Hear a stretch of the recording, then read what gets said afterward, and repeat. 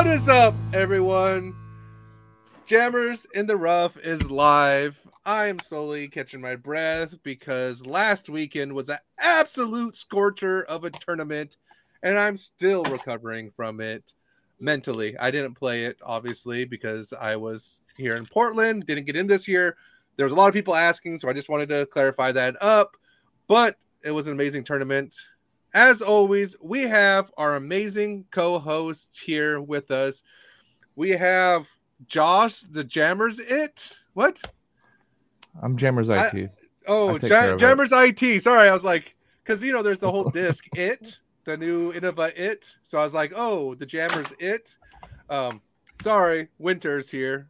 And we have, as always, the absolute worst, Cody Waldron. I am a little frazzled today, and I don't know why. Maybe I wasn't prepared to talk to you all. Let me fix this because the glare. Nope, that made it worse. Anyways, but let's just jump into it. Vegas, what are you guys' thoughts on it? Your initial gut reactions, male, female? I mean, as far as MPO goes, my gut reaction is like it's a story of the sad, sad world of AB. Every single time he's doing well, final rounds, we've all seen it. You know, how many times of AB just crashing hard? I think a lot of it had to do with some head stuff, but it's just sad. I want that boy to like get a solid win because he's one of the best we have. He can bomb. He's good at the trees, but sometimes that final round pressure gets him, and it's what you saw in Vegas, and it sucked to see. No, it's definitely a breakout tournament for Barella, though. Like to be on that stage and show that he belongs with a new bag. I think that's more of the important factor because I think in one of his posts he was talking about how like he was still learning how to trust some of his discs in some of that crazy wind, but with how crazy that weather, he was like really stepping up and showing it in a big way because it wasn't just like one thing that was off for him. Like usually it's like, oh, Barella's putting needs to be fixed if he wants to compete. Like he was hitting some really big putts. He was playing extremely disciplined. A lot of unfortunate things didn't go his way. But yeah, also like the fact that he's there. I do. There was a comparison I was making about Barella early this week because we start to see like patterns throughout history of like, oh, if we have a Simon Lizotte, there might be a showman that comes along to kind of replace him, right? You had Ken Climo, the GOAT, to Paul McBeth, the new GOAT, and then, there'll be somebody to fill that slot in time, and you see it throughout sports. And, with Barella, I feel like with him being so young, I remember Drew Gibson when he was about that age, or like 4 or 5 years ago. I don't know how old these kids really are. But like Drew Gibson, where there was a long time of people waiting and wanting Drew Gibson to explode and make that name for himself. And they kept like every year, like, oh, this could be Drew Gibson's year. Oh, this could be Drew Gibson's year. And, he won the Portland Open. And then 4 years later, he won Vegas last year or 3 years, whatever it was. And so for me, my big fear with Barella is not only does he have a great relationship with Drew Gibson, but is he going to replace that Drew Gibson where everyone's just waiting for him to have that breakout year, and he's so close time and time again, and then Waco comes and he just drops all the way back down, or so it's like I'm really hoping he breaks some of that away and carves a name for himself without just being, because right now he's compared to a lot of people, right? His glasses, so people are like, oh, you got to give Barsby back his shades. His logo looks a little bit like Barsby's. And now he's hanging out with Drew Gibson and having similar putting woes as Drew Gibson while being known as an absolute crusher.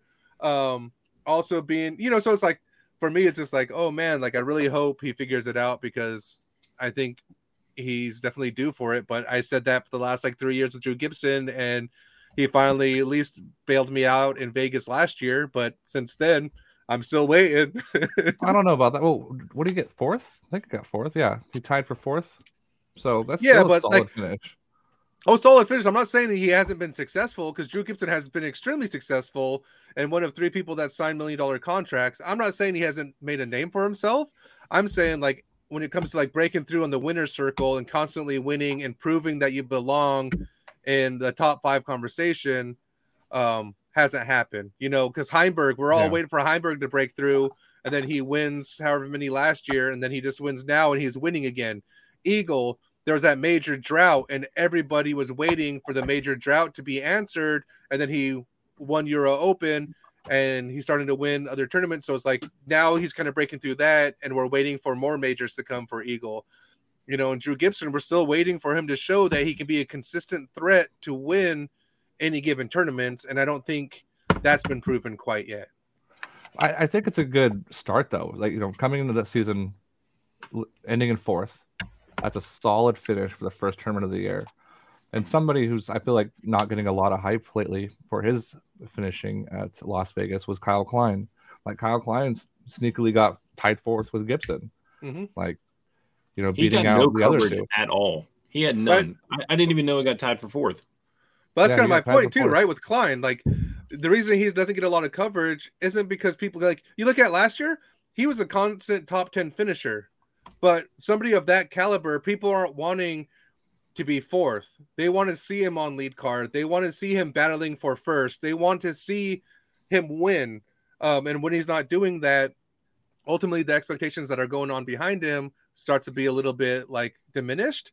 And then you see somebody like now excitement gets happened with Barella because here's a breakthrough and here's the possibility that he has a big year. Oh, here's Ezra Aderhold finishing strong again at Vegas. Maybe he'll have a strong year because there's still excitement at the possibilities for them. But Drew Gibson getting 4th, I feel like there's less excitement because, hey, he started winning last year and he didn't really follow it up with another win. So it's like this year he's starting 3 spots back. Does that going to equate to a better season when he's disappointed that expectation for 4 years? Is kind of my point.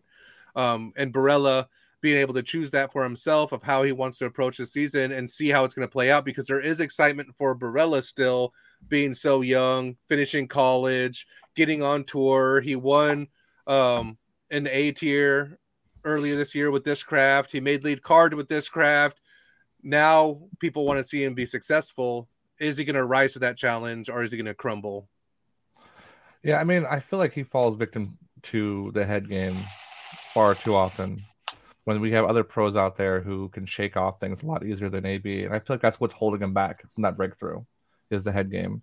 I mean, I feel like when that spotter, when AB hit with the Bushnell rangefinder, that's not a spotter. It wasn't a spotter. He was a Bushnell rangefinder. Oh, well, the Bushnell rangefinder person, getting hit and then it going out of bounds or in, I guess, to be bunker. Out of bounds. Went to a bunker. Bunker golf. I mean, I feel like that set him back. I feel like he got pissed off and I think he had a hard time getting out of that. Yeah, how do you recover from that? I don't know if I could. Kind of like Kevin Jones, like if you look at it at Portland Open, when he took that, he could have still won after that, like roll away and that score, but it's so hard to mentally recover from that you have to do it in 4 holes. Barella had to do it in literally the next hole to get right back on, and sometimes you just can't.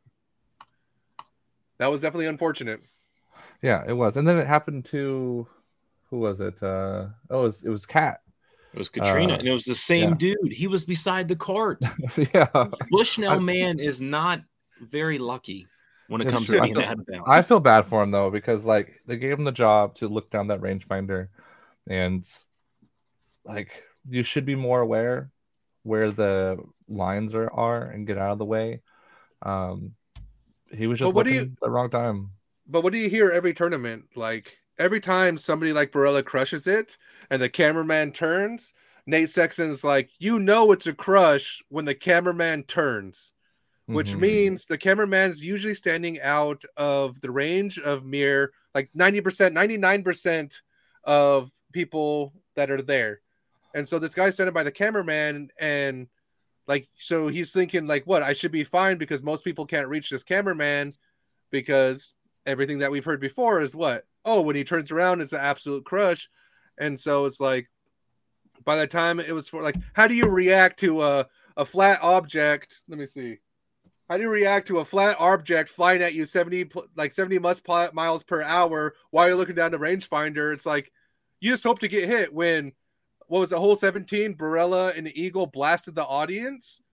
Mm-hmm. you just stand there and hope you don't get smacked. You're not going to be like, all right, guys, dodge, because it's coming at you 70 miles per hour. And in a split second, you hope you can dodge. And you've seen it, right? You've seen it on coverage where people are like, oh, and they dodge it. But when you're looking down a Bushnell, you just hope to not get hit and hope that reaction's not severe if you do get hit, right? Because if it would have been a foot to the left, he's in bounds, and then he might be able to recover because he can still maybe score on that par 4 because he's so far up there. But you just kind of like, sometimes you're going to take your lumps because there's nothing I can do, so I feel for the guy. But who knows, like maybe he was like, maybe Bush, they told him like, hey, can you get us the distance somewhere else? And he might have not been looking directly at the throwers. Who knows what they had him doing? And like you said, he should have been out of range of most people, but and then Drew Gibson, did you see what Drew Gibson did? He's selling hoodies. Oh yeah, I saw that. Yeah. Like, oh man, like the dude's got it tough enough. You don't have to do that to him. That's just Yeah, I mean, it's a brutal thing to do, but it's also like in honor of AB, and it's just kind of a funny thing to monetize for sure. This is the whole thing though, like the whole idea of getting robbed. You're peppering a disc out there and you smack somebody, especially when the rules say these guys are to be treated like trees. So if you act like he's a tree there, nobody's going to get mad if they smack the tree and go into the hazard. Yeah. And you brought it into play when you threw. Just like, there's the random bushes or the random shrubs all the way down the fairway. Like, there's a possibility of you hitting something out there. And if you look at it as that, I don't think anybody would be like, oh my God, Barela got robbed. He hit the tree, landed in the hazard. Because that happened all tournament when you see people like, oh, they roll out of bounds. That's unfortunate. They got robbed. Like, you're not saying that. And, so. That's like referees in football. Like if you're playing an NFL game and you throw a pass and it hits a ref. Yeah. If it plays off them, plays off them. But if it hits the ground, it's done. Exactly. Like, that's all sports, right? Refs are part of even the field. Baseball, if it goes off the umpire, it's a live ball. Mm-hmm. And that's changed some games too. Did you see the response from the TD? Yeah. The TD was not happy. What did he say? Like, so Drew Gibson is marketing a hoodie, making fun of one of our amazing volunteers, Colin. No one knew his name till now. Colin Hayden, CH Sports. Yeah, right? Colin, who was just doing what the DG PT asked him to do. Oh just man, throwing one of our sponsors under the bus. Yeah, right. He goes on saying that Drew Gibson is just trying to monetize it basically, and he's asking everyone to blow up Drew Gibson, and so Drew retweets it, and it's like that. This is harassment if you're asking everyone to just come attack me. And I believe this is the TD of the tournament, and so I get where everyone's coming from. I see both sides of the coin. Like, I see why Drew thinks it's funny. Friendly banter with AB saying, I'm going to make a shirt say 4. It's not really saying anything about that guy except he was the one that did it. And I see this person saying, well, you're just blasting a picture of one of our awesome volunteers and just to make money off of it. And so it's like that weird gray line where who's right, what's funny. I think it's all funny, but well, it's like the volunteer page too. So it's not like the guy's like using his platform to push it out there.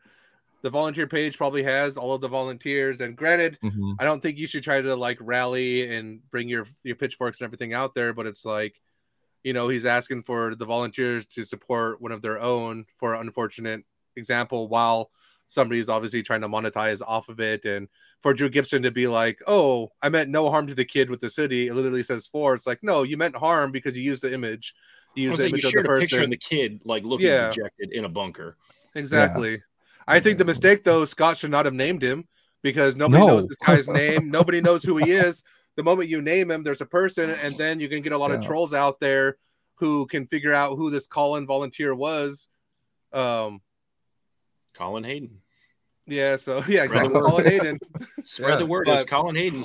I don't think there's the show. Check out his stuff. Also, he's a dirtbag. When it comes to Barela, I don't think there's anything like just really unfortunate, right? There's no easy way to kind of identify and pick this apart. But when it comes to the golf cart for Cat, that's where like clearly we're not bringing in people there. So like the gallery's not there. There's a reason why the gallery's not there, because it's probably going to come into play. So who okayed the cart to be there? That's something that probably Colin. You know, he was there. Probably Colin was like, I need to ride out of here. Colin, like, that's where right here. It shows pans over and he's still there. Like, oh man, Colin. Because that was still very much in play on that whole thing. And if you watch all of the holes before that, whoever played that hole, usually somebody is bringing like whatever card. Usually somebody's bringing that area into play. So you should have known to park this cart somewhere else, because it's not a part of the fairway.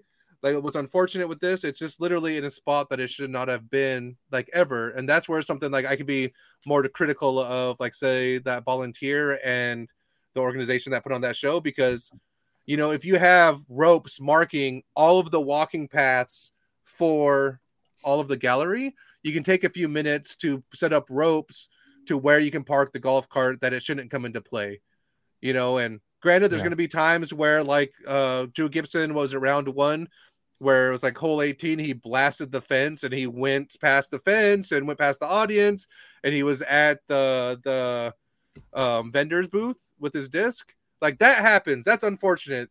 Nothing, the cart being there would not have made a play, but on a very specific fairway where out of bounds comes in so quickly on that green, making sure that cart had a marked path to where to park wouldn't have been much effort. And I'm sure that's going to be changed moving forward, obviously, because you can't let it happen again, because it's just a terrible look. But for the start of the season that was a crush. Like, that had so much potential of being parked the way it was coming in, the angle it was for that skip off the pavement. Like, I mean, if Cat would have lost, it would have been a lot bigger of a deal. Yeah, but that's that's the low hanging fruit, right? If Cat would have lost and you jump straight to the cart and don't jump to, like, oh, hey, you 3-putted here. Oh, hey, you tried to lay up and landed on the green here. And that's just people trying to take the low hanging fruit about why they crumbled. Like, you know, Kevin Jones, for example, a lot of people were trying to jump on, like, Kevin Jones losing. But it's like, here's somebody on the top of the level competition who chose to play safe for 8 holes, like he had the lead. And you had a beast of a Heimberg who was attacking since hole 1. And so it's like, I can't fault Heimberg or Kevin Jones for losing the way he did, because that's how he chose to play his final stretch, you know. And so being able to kind of give voice to some of these things, that there is other impacts outside of these cards that impacted the results of all of this tournament. Like, same thing with Barela. Like, when you're going to try to throw as far as he can constantly, and you can't control 100% of the flight, sometimes you got to realize, like, some of these things that are going to be unfortunate are going to come into play. And that was the choice you made by choosing this throw, because Sexton's proven it over and over again that you don't have to throw 800 feet, 700 feet, go for the eagle to win these tournaments.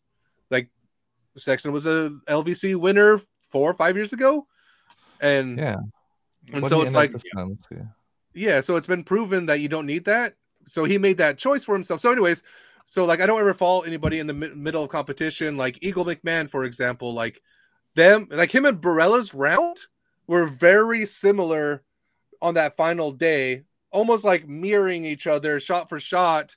And when Barela hit that cameraman was the only kind of difference, but then you still see hole 17, they both turn it over and bring the audience into play. Like, there's just so many factors that are going on that you can't, like, it's so easy to blame one, but there's 4 days, 18 holes, and just countless choices being, like, micro decisions being made leading to that result. Like, Eagle, like, I go back to the hole 1.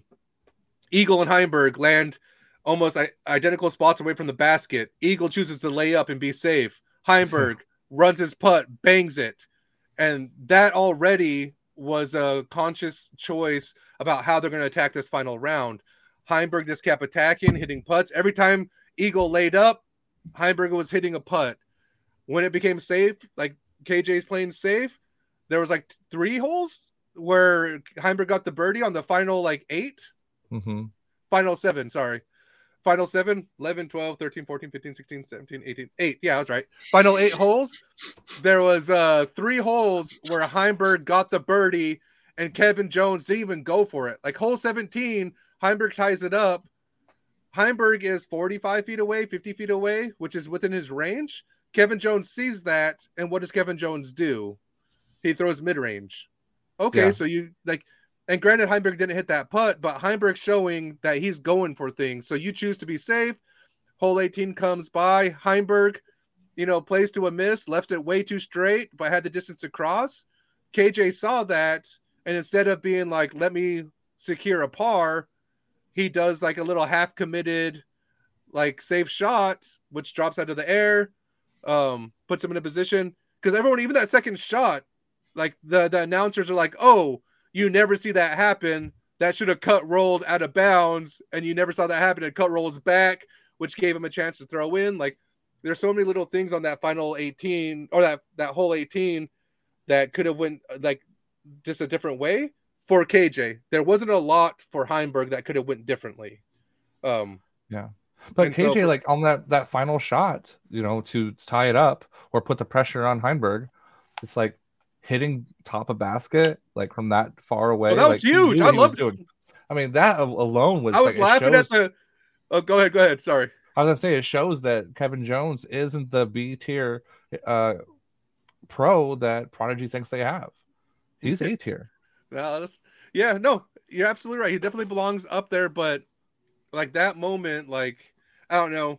I was kind of laughing at the what is it, the DGA live commercials where they're watching behind their phone. They're like, oh, so and so has it lined up, and they're like, oh, like it's a commercial because they're like trying to hype the live experience. And I was like, I don't know who the hell watches live disc golf, and they're like, it's round 3. Barella's setting up. He hits his putt. Let's go. Like, and so I was kind of laughing at that corniness. But then here we are to hole 18, and you watch KJ line up his like throw in to try to save par, and hits basket, and it's just like, oh my god, that was an exciting moment. And granted, I'm not like cheering uncontrollably, about to wreck my car or anything. It's just in that moment, it was like I can see the commercial there, but that's like one moment. Yeah, I'm a bit opposite of that because I am somebody who gets really into the disc golf live feed. And I'll be like having it up on work, and I'll be yelling, like I get into it. Oh, you're one of those guys. I love it. I am one of those guys. I get into it when I see a I good did shot. watch it with my students last year. You're I put probably it up on the screen on the projector. We watched it. You're probably very vocal lover. Very vocal lover. Now. Just all on like Paul Rudd. I do not need to hear this. Yeah, right. We can do a Jammers After Dark. We'll do it at midnight. Jammers After Dark featuring Lurch in his head. But now, wait, sorry, Cody. Lurch is the TSA team captain. He was on our podcast last week. I know you weren't sure of who he was, so I thought I'd remind you. Who, me? Yeah. Lurch is the guy that said he didn't want to pick me for the team. He said no. Yeah, because you weren't his friend. Oh, hot taken.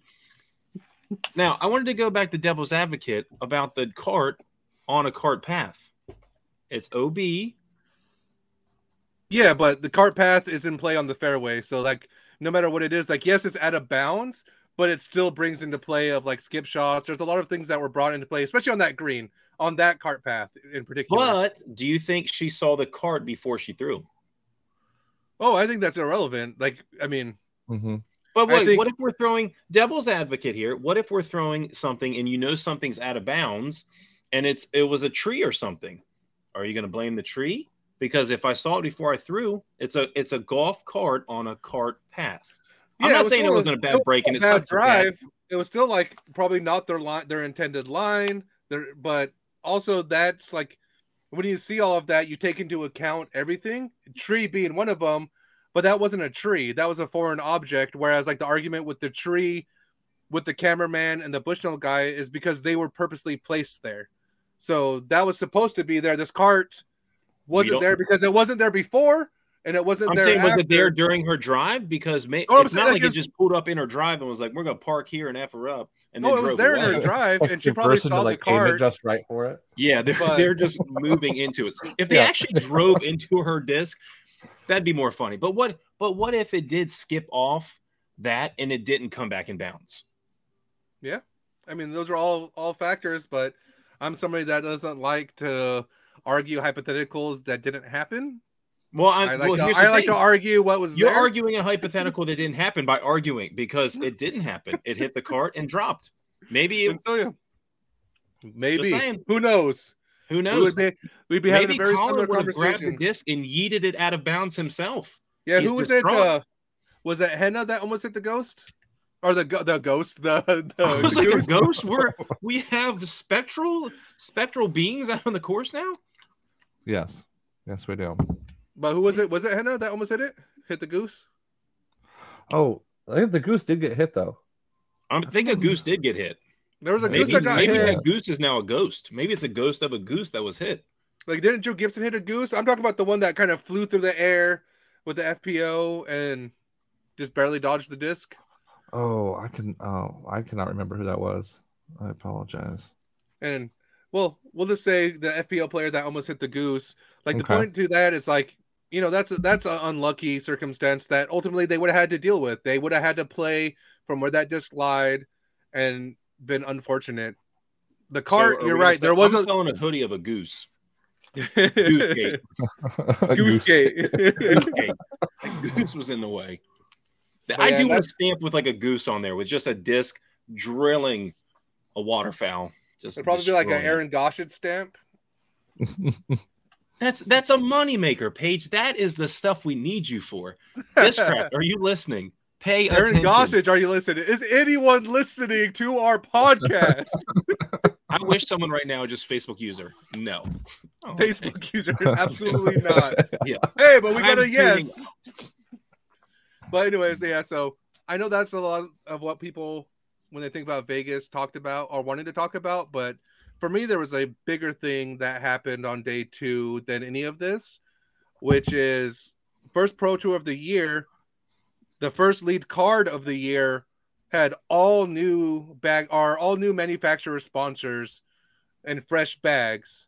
And every year somebody signs, there's going to be this learning period for these discs. But for the very first one, all new bag sponsors. You had Scott Withers with Team Clash. You had James Proctor with Thought Space Athletics. You had Barella with Discraft. And who am I missing? Who was the other one second round? Oh, it's going to bug me. It was Proctor, Withers, AB, and... Now I forgot, and I just watched it. Bringing up second round, you don't even know. It wasn't Simon. No, not Simon. Let's see. It was Simon. It was Simon. No, it would have been. No, it was Simon with MVP. Oh, yeah, it was. Simone. It was. Yeah. So I was right, even though I thought I was wrong. No, you're and still so, wrong. But like that, like we've never had that before. It just happened this weekend. Like that's a huge moment in disc golf right there because there's a lot of hesitancy for new players. And also a lot of fandom where it's like, oh, Simon's leaving Discmania. Is he going to be viable with MVP? And they're like, oh, he's a professional thrower. He'll be fine throwing anything. And they're like, no, he's still that first run PD for 10 years. He's not going to be okay.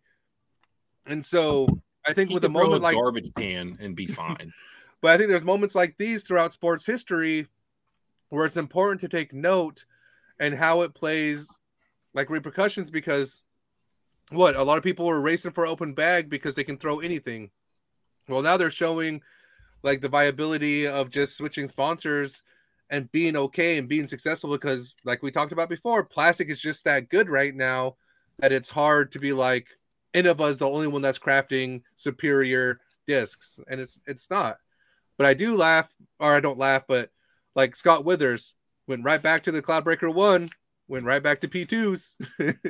I thought that was awesome to see.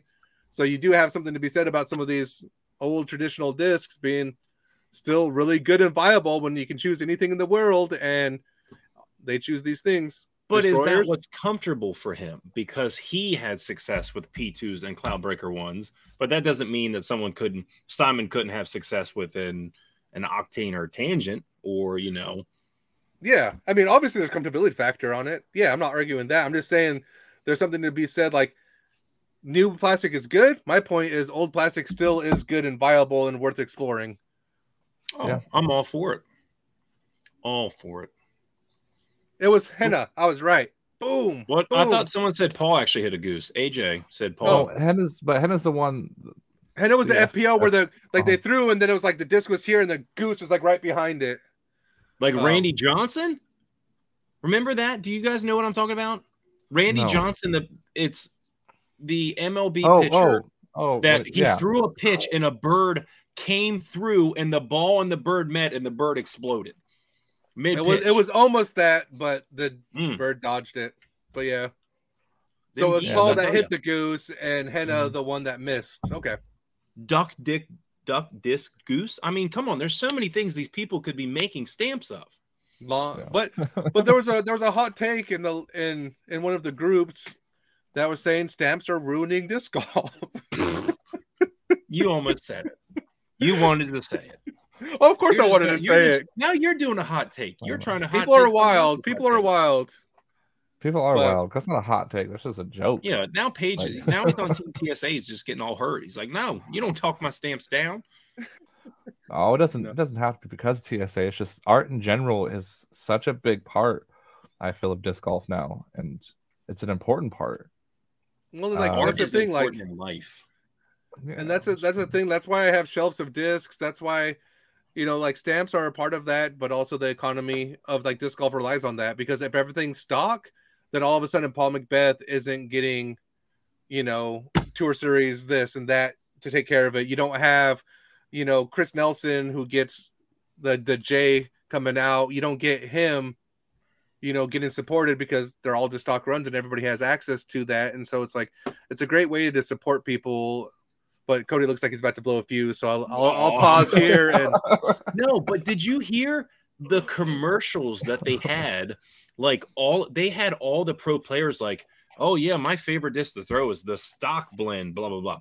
That like more than one or two people were like, when they did the commercials between, it's like, yeah, my favorite disc so far has been the stock zone. So either Discraft has a bunch of stock crap they need to move, or something, because a couple players were like, yeah, my favorite disc is the stock stamp, blah, blah, blah. Like, what's going on? Yeah, but then that's also like, they still have to sell discs for their manufacturer. So like, how much of that's like, it's on a commercial. So obviously they're being paid and forced to be there. Like when Jomez started out and they're all gambling, I don't really sit here and believe that Alton Harris is laying down a sick CAD and poker. Like sometimes they're paid to be there and paid to say these things. Like I'm pretty sure stock stamp discs are at an all-time low in sales, because that's what I'm saying. So they're trying to push them. So they're getting their pros to say like, hey, stock stamps are the best stamps. Yeah. Like the pros aren't even getting to push their own Tour Series stuff. Their company wants them to push their stock stuff. But then like, what are we excited about right now at Innova? Watching Girthy and Heimberg throw the fucking Juggernaut. That is a Halo. That's not going to be a stock disc. And it's a brand new one. That's what moves discs. They're already selling for like $100 on Facebook. Exactly. I don't get excited about the Zone OS. Yeah, the Zone OS. Oh, Zone OS. Okay. Yeah, so like Juggernaut is a new disc. Zone OS is a new disc that everyone's excited about. That's what moves the needle, and that's what sells. And I think Discmania figured that out early, and now, they're like falling victim to their own publicity that got them in their own hype. That got him, because it's like they used to hype up things like, Nate Perkins, Night Strike 1, everyone buy this, limited to plastic, and everyone would buy it. But now all of a sudden, they're like, hey, baseline stock S-line PDs, who's gonna buy it? And everyone's just like, why do I want stock when there's Lone Hell 3s on there? We know there's gonna be a PD like Nordic Phenom 2 coming out. Like, why buy this when I could buy that? And is there a Nordic Phenom 2 coming out? There has to be. There probably is, because they like Antilla deserves to be supported still on tour. Yep. True. He is a big part of it. He is huge in Europe, and he's made a big splash last year. I'm excited for when he comes back. Yeah. I heard the Nordic Phenoms kind of flew like the old pinned S runs, right? That's what I heard. That's what I heard. Glidey, not too. I mean, still stability, but not. They had some flip to them. Yep. And so, and a Zone OS, what the heck is a Zone OS? Like, it's an overstable zone. Okay, thanks, Copernicus. You moron. I mean, my guess is. My guess it's kind of filling. Like, funny enough, I think it stems from Scott Withers partially. Because of his Scott, yeah, like Scott Withers last year was looking for something more overstable than a zone, but not as fast as a Quake, and they couldn't really fill that slot. And you know, I bet you Barella can probably needs some stability in that. Exactly. Spot. And so, like, I think that's kind of where it stems from, at least from my perspective as a fan, and like seeing that, and then they kind of molded it. They saw the success of the Captain's Raptor, that it could be ridiculously overstable and people still want to buy it and have a use for it. And they need a Justice, they need a Ursus, they need a Gator in their lineup, and Zone OS made sense rather than being like, you know, here's a new mold. It's the, I don't know, whatever. So the Malta, whatever the heck that is. Exactly. They should have just bought Terminal Velocity, a buyout, a hostile takeover of Terminal Velocity. Sacramento, they're coming for you.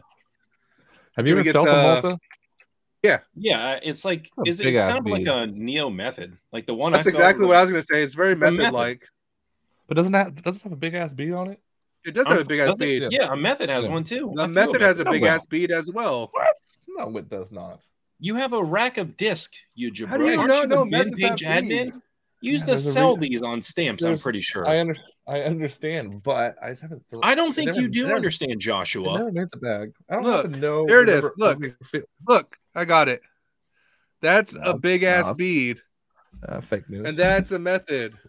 If you want something stupid, overstable, you put beads on them. They're just beads. A Justice has a bead. An Ursus has a bead. A Malta has a bead. If this Zone OS has a bead, I don't want to touch it because beads are trash for the most part. I'm not a big bead fan. I like beads. Oh, I mean, this does have a bead, this Method, but not as big as the Malta. Do you have a Malta? This is just a bead. You have a Malta. Find a Malta and compare them. I do have one. You two talk away while I look for it. It's just a big ass bead. Nobody the Malta was supposed to be like a Rock 3, and so like it's gonna have a bead.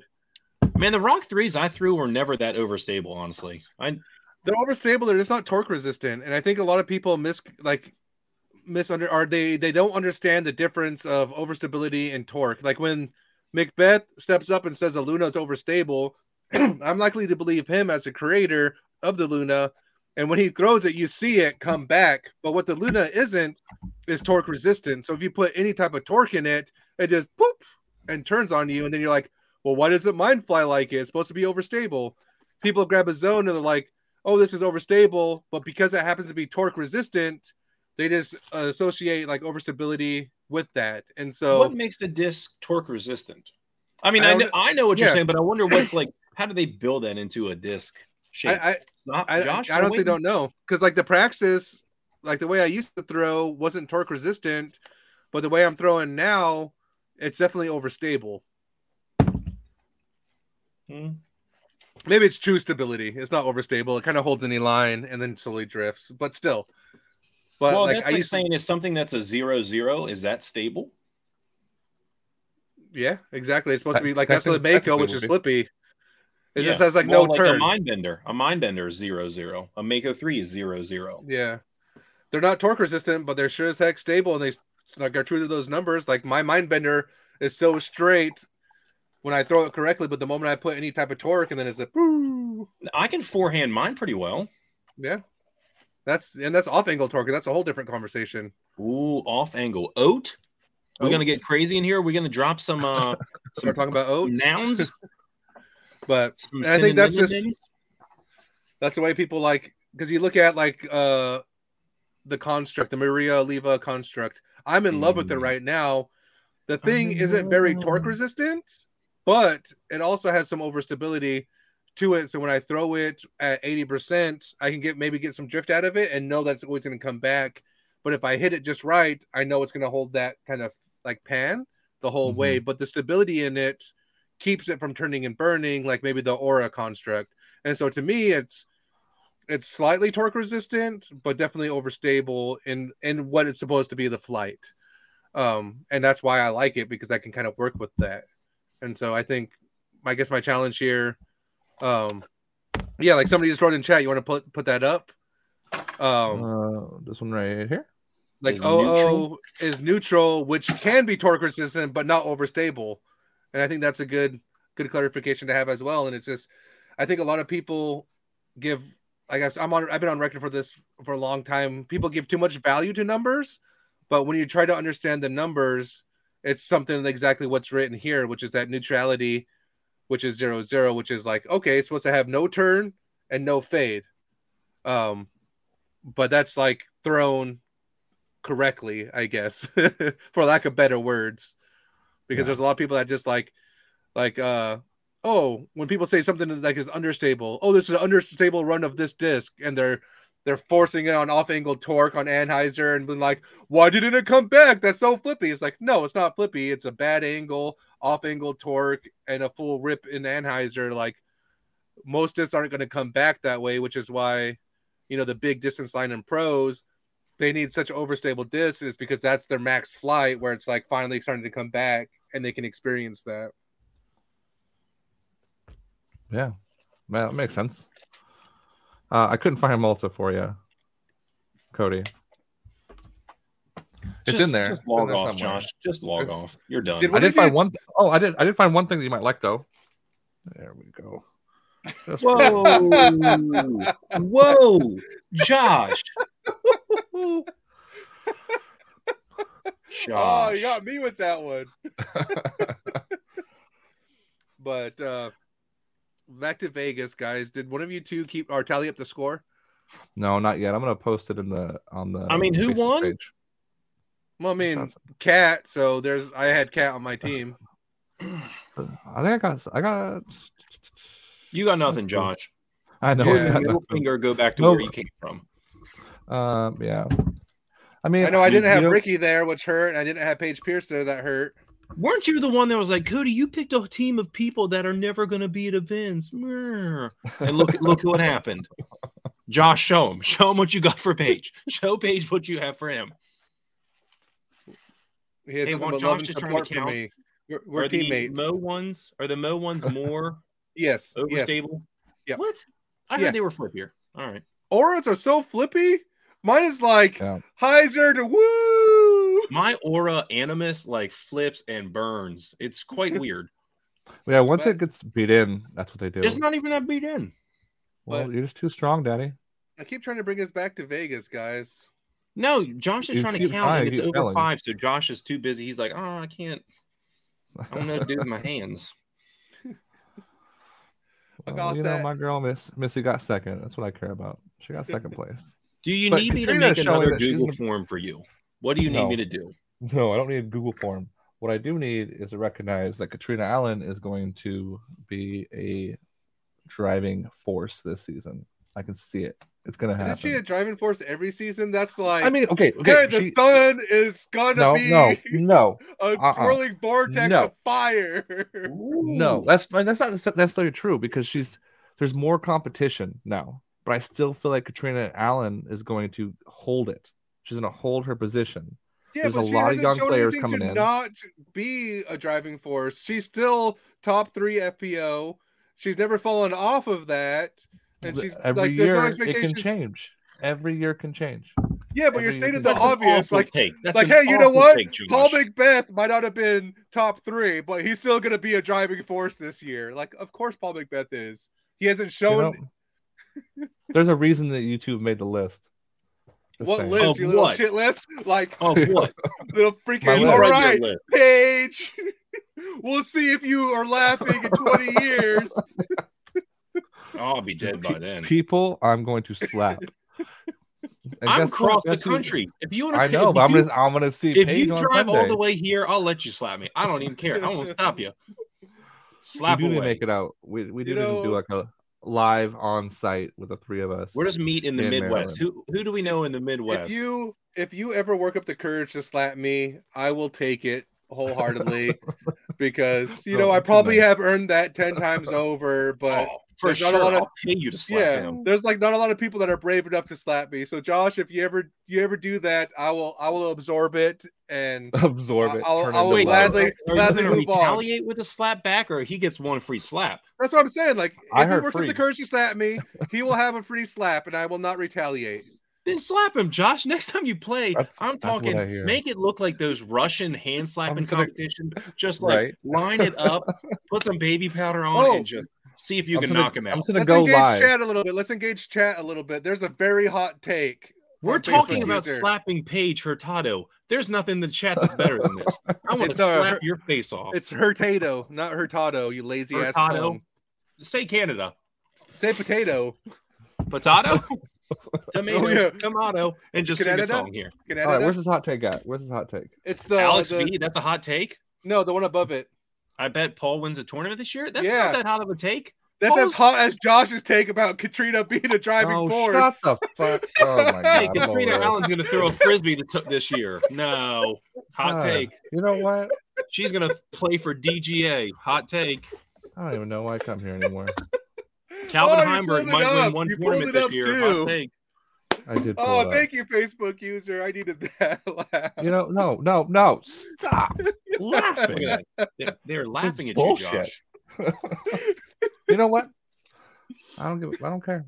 I don't It's care. Josh right, we're is just gonna- going to turn off Facebook chat. He's going to No, I got a freak slap. I'm gonna go live for on Jammers in the Oh. Rough for a split second. Just go live on my phone, slap Mm. Paige with some baby powder, and then end live.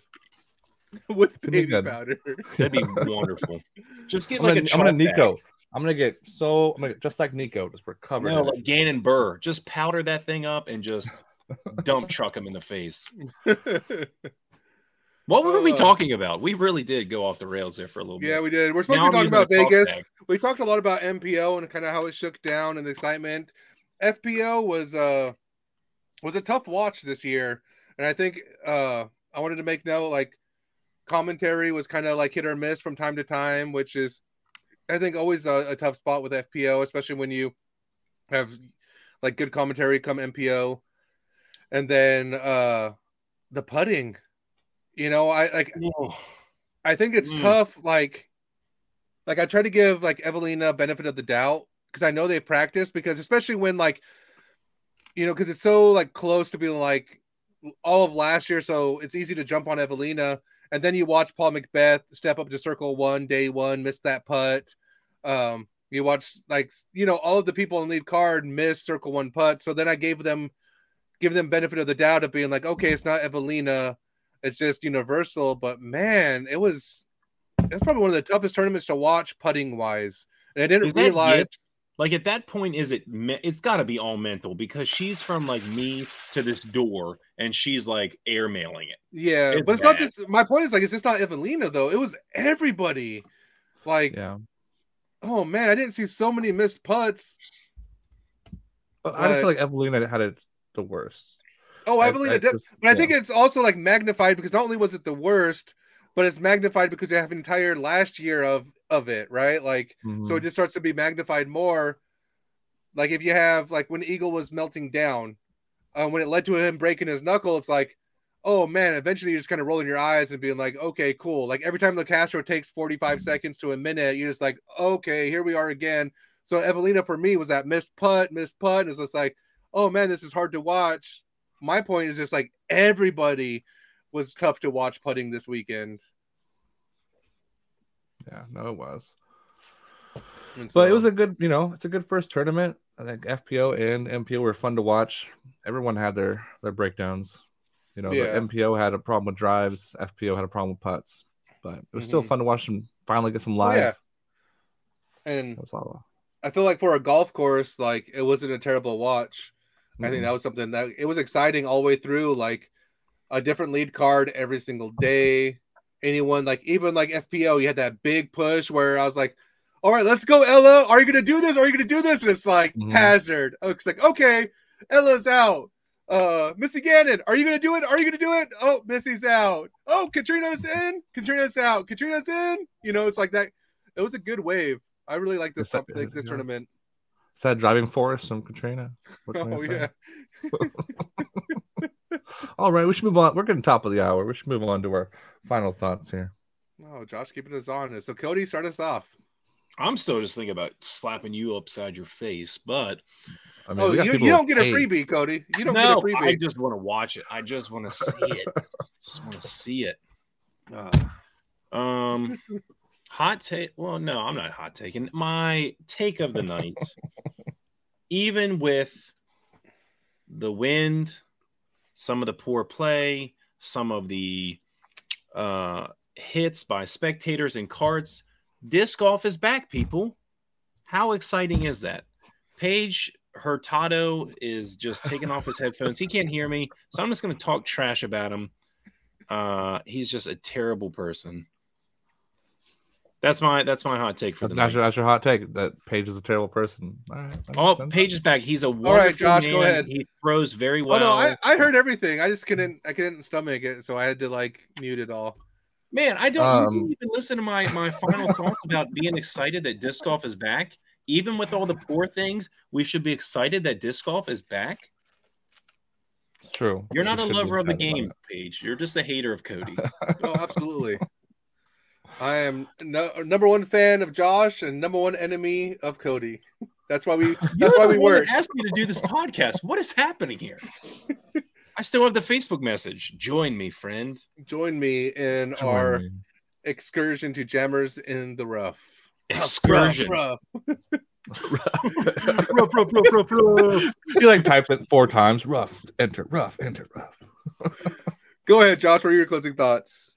Yeah. First, I want to say I love that we all 3 of us have different opinions and flick each other's shit and still hug at the end of the day. That's why I love you 2 very much, and I love bullshitting with you guys on this podcast. With that said, though, last week when we had the TSA captains on, we see Jerry Ann and Alex and Lurch want to do a giveaway of the new disc. Say it, Paige. Coalesce. Is it Coalesce? Coalesce? I thought it was the Construct. It was the. Oh, you're right. Construct. You're right. It's a Construct. See, Coalesce sounds like medicine for your bowels. I'm gonna have some Coalesce. See, I was thinking it sounds like a Derek Zoolander commercial. Coalesce. Yeah. You see him. So the Maria Oliva Construct. There's 2 of them, and the drawing was done earlier. I just want to announce the winners of that. The U.S. winner was Randy Steele. The challenge was to do your best Thomas Gilbert pose, where you hold your disc. Where's this one? You hold your disc like this and get in the little pose. Take your photo of it. I like Randy Steele got the U.S. one, so he can reach out to Lurch to get that. It looks like the Canadian winner was Clay Place. Wait, no. And Clay Place Jones? Is it 3 names? I'm assuming Clay Place Jones. One in Canada. So reach out to Jerry Ann, and she'll be able to get you that disc as well. So congratulations to you 2 on winning that contest. We got a lot of fun pictures were posted with everyone doing their Thomas Gilbert pose. So it's fun to watch. All right. Well, so for me, I think I've been thinking a lot lately about luck and unluck or bad luck. Yeah, unluck is not a word. Let's just strike that. It's now a word. Unlucky was, but I think bad luck, there's, I don't know, the way I boil it down to, I think a lot of people give a lot of credit to these lucky and unlucky things. And they definitely play a factor in a lot of things. I'm not somebody that says I don't believe in luck, because that's very real, but I do also believe in choice. And when people choose to do certain things, they accept the possibilities of some of these things happening, right? So when a goose flies out of the air and smacks your disc down, that is very unlucky. But when you throw out of bounds and fail to skip in bounds, that's not necessarily unlucky. That's just a bad shot. But I think a lot of people are quick to blame these outside factors for things that happen. And I've been having, like I said, I've been thinking about it a lot. And it's not just like this LVC because it's happened at Goat Hill where it was like, oh, I'm so unlucky that I rolled away. And it's just like, well, no, maybe it's a good thing and learn how to land flat. You know, you throw, you putt on severe hyzer and then you catch edge and rolled away. And you're like, why am I so unlucky? It's like, because maybe you were uncommitted on your putt. Maybe you should have learned how to land like a little bit flatter of a disc or whatever, you know. And I think my focus here isn't to say that luck doesn't exist. It's more or less like making sure that you're given rational reasoning and understanding for when these things happen to better yourself as a player. You know, so like I said, if you throw it on hyzer and it rolls away, you knew that was an option when you putted it, because I'm pretty sure everybody has thought about like, okay, this is a death putt. If I miss, I go down the hill. You take the putt, you miss, and it goes down the hill. You're not saying, oh, how lucky I am. You knew that was a factor in that putt. You choose to be uncommitted or overcommit and pull your putt, and now you're all the way down this hill. So call it for what it is, because I think that's going to help you grow as a player more than blaming these outside factors and outside entities. So that's kind of my closing thought of the day. It was terrible. Start to realize why you do things and 100% commit to your choice. Looks like you learn from the best when it comes to disc golfing. Yeah, and I'm the best. No. All right, so let's see here. No, I'm not. It's just, for me, it's just a closing thought, because like a lot of people, especially with LVC, are blaming like, oh, how unlucky was that? Like Varela threw his disc directly at two people. You know, there was a chance on a cart path. How unlucky. There was a chance that he was going to hit those people, and he knew it when he threw it, because he threw it to people. And if he pulled it, he knew those people were still there. That's not unlucky. That's just, you know, an execution of the shot. Sometimes I always say, like when I'm out there, like sometimes I hit the tree I aim for. Why am I going to be upset at that? I was aiming for that tree and hoping my disc broke or hoping my disc flipped and went around it. But sometimes you square it up. Are you saying you're a good enough disc golfer you can hit trees on command? No, I'm just saying sometimes you hit the tree. It sounds like you're bragging about you can hit trees whenever you want. That's what it does sound like. But, you know, he can. I've seen it. So unluck. So unluck. That's going to be my next shirt. So unluck. So unluck. But so for me, it's just like I said, I'm challenging you guys to give legitimate reasons to why these things happen, and owning that accountability is only going to make you better. So with that, we do have an amazing guest for us next week. We talked to him a little bit about him in this podcast, but lead card featured Scott Withers. So Scott Withers is going to join us next Thursday to talk touring, to talk LVZ, to talk anything disc golf related that we can think of throwing at him. So if you guys have any specific questions you want to ask him, please send Josh, myself, or Cody a message so we can get those questions taken care of. The more we plan ahead, obviously, the better the interview goes. There will be some, you know, obviously engagement. We'll have to find some Withers discs to give away. Gators. To kind of hide them. Gators. Did he have a zone? I think he has a zone with resistance discs, yeah. Mm-hmm. I sent you one, Cody. I was saying, I think the one you sent me is a Withers zone, right? So maybe you pull that out of one of your boxes, and we can do that for the giveaway this week to help hype up Jammers in the Rough. But we can be talking about this afterwards. So with that, guys, I just wanted to let you know that next week we got a special guest. With that, we want to take a few seconds to highlight our sponsor of the week, which is Soul Crusher. Manny does amazing things for players. He's really for disc golfers. He does his own art. He's making shirts, minis. He custom stamps discs. He has a great working relationship with Discmania. And there's just no other like him. He's an amazing individual who I consider a friend, but he doesn't consider me a friend. So because you don't know how to say his name. You can't say his name. It's like the never-ending story. Oh my say God. My name, Paige. Say my name, Bastion. So with that, guys, I'll see you next week. Let's keep elevating the rough and jamming it in the rough. We'll see you next week, guys.